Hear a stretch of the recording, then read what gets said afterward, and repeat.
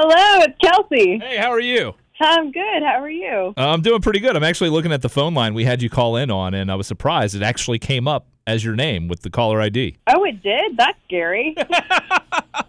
Yeah. Good to know. Don't worry. It doesn't say what your number is, but it has your name on it, which was weird. I wasn't expecting that. That's really funny. You know what? I called a restaurant one time to see if I could get in, and they answered the phone. They were so weird, and then they were like, "Is this Kelsey?" And I was like, "How? Yeah. How did you?" And they're like, "Your caller ID came through." I was like, "Caller ID is still a thing?" Like, Yeah. what? Yeah.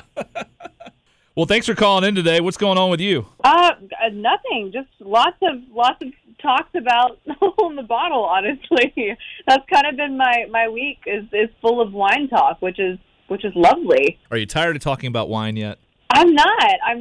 It's funny. Like, I did dry January, so I was like no alcohol for the whole month. How did you do that, by the way? I needed to. Last year, I don't know. I wanted to make sure that I could like reset my body and my mind and just like hold myself accountable to do something for that long. So it was more of just like a personal thing. But I weirdly, like, I felt weirdly good. And then it was weird because every time I would talk about holding the bottle, I would be like, man, I want a glass of rosé or something. But it's nice now that I can talk about it and end the day with a glass of wine. How many days into dry January did it take where you could finally like not think about having a glass? Because, I mean, during quarantine, I'm sure a lot of us, myself included, probably opened up more bottles than we normally would on a daily or weekly basis, right? Oh, absolutely. Absolutely. That's why I needed the reset. Honestly, it probably took me a proper 2 weeks. I feel like for it to all get out of my system. Isn't that what they say? It takes like 2 weeks for alcohol to fully leave Is that what it your is? body. I've never been able to go long enough to know. Oh man, I know. It's easy to abuse the power. That's why I had to make sure that I was being good. Yeah.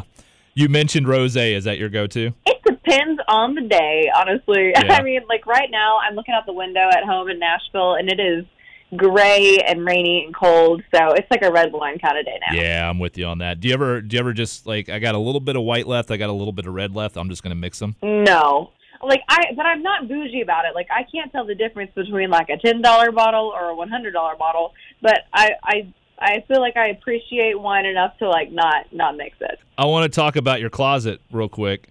Because Okay. I noticed on TikTok you did a closet tour because so many people were requesting to see the full closet because you do a lot of videos from in there.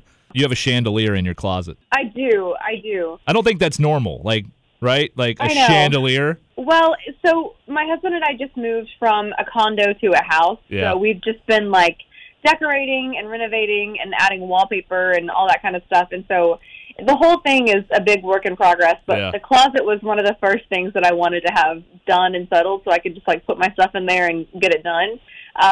And so, yeah, I wanted it to feel special. It looks awesome. I love the wallpaper on the ceiling. I thought that was really cool. That's a great idea. Thanks, yeah. But normally, on a normal given day, is your closet that clean looking? I'm a mess. I am such a messy person, and it's funny because Morgan is actually the clean one in the relationship. If I took you in there right now, you would be like, "Oh, this was hit by a bad storm." It's not the same. That's how we have, my wife and I, we just have piles of clothes in our room where it's like we have the clean pile of clothes we just haven't put away yet. Then we got the pile of clothes that are like, well, I could wear that again maybe before I wash it. And then there's like the dirty pile. And and as long as you know the difference, it's fine. Yeah, sometimes I forget the difference. you got to do the sniff test just to make sure. Yeah, I'm sure she reminds you. Yeah, oh yeah. So how has life been at home with all this extra time with you and Morgan? Like, because typically you're both on the road, typically, right? So I mean, you get your time together, but you're also out doing your own thing. So probably the most time you guys have been able to spend together, right, in consecutive time. Ever, ever. I keep saying that we've probably done like 5 years of marriage in this 1 year, just because we're used to seeing each other 1 or 2 days a week, and if we want to have time together to like go to Australia to see his family or take a trip or whatever, we have to plan it so far in advance. And like we love being busy, we love being on the road, but this year's been great. I mean, we've gotten to just, like go from a condo to a house and like make a house a home and cook meals together and pick out paint colors and like really do life together. And it's been a silver lining through all of this. Like there have been a lot of hard things and a lot of grieving, but I think that the time together has been a real silver lining. Have you had a moment like the two of you, because like you've just been away from being on the road and doing what you're used to normally doing? Like, do you kind of forget that like that's what you do? Yeah, it's interesting. Like I watch him do virtual shows, and I have this moment of like, oh my God, you're such a rock star. Yeah, I guess the answer is yes. I guess I have this like separation of just like, oh yeah, he's my guy, and then I watch him like be his Australian charming self with a guitar, and I'm like, oh my God, like I forget. I hope he feels the same way. I don't know. Well, obviously, Hole in the Bottle, it's sitting pretty close there to the top of the chart. I know you're proud of this song. It's a fun song, and what great timing with quarantine, and so many people can relate to this one. Yeah, I mean, anytime a song does well at radio, it's like such a gift. But this one in particular, it was the last song I wrote for the record. It's the one that I put on there last minute because I just wanted to play it live. I thought it'd be such a fun addition to a live show. And then when the world shut down, you know, music can be escapism. It can be something that takes you away from anything that you're feeling. And that's what I felt the song was. I thought it was fun and light and witty, and I knew people needed that. I know I have. And so to see people clinging to it like they have it's been a treat, and it's just been fun. And then you got to do a version with Shania. Yeah, I don't even know what to say about that other than like getting to record with your heroes is not normal, and she is just everything you want her to be and more. She added something that only she could have added to the song. It's funny because you listen to the song before Shania's on it, and then with her on it, and you kind of go back and you go, well, that's kind of got that the song has a Shania feel to it as it is, and then to have her do a version with you is kind of like, wow, that's even killer. I love that you think that because, you know, Shania reached out early in the pandemic, and she said, hey, I'm working on new music. I'd love to do something together. Let's collaborate on some ideas. And so we spent the first couple of months just like I'd write a chorus in the morning and send it over to her, and then she'd write something and send it to me, and we were trying to find like a perfect blend. And one day I really just listened to Hole in the Bottle on the radio, and I thought, wait a second, what if she just hops on this? Because it kind of reminded me of that.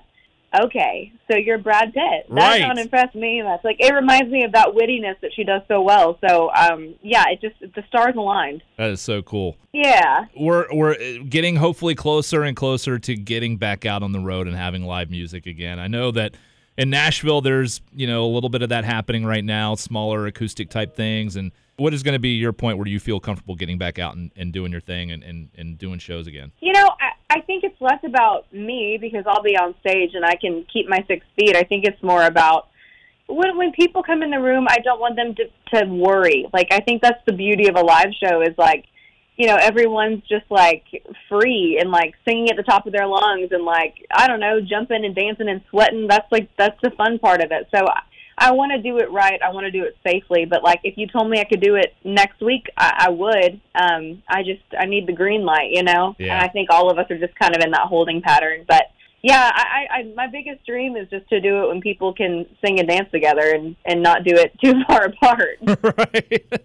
You're right, because that's what it's all about. If you can't have that full experience, it's going to be kind of a little bit of a letdown in some ways. So, but I think being able to be around live music, I think we'd all be ready for that, even if it's somewhat limited. Yeah, absolutely. As a fan, I'm ready to buy a ticket and go see a show. I'm itching. I feel it for sure.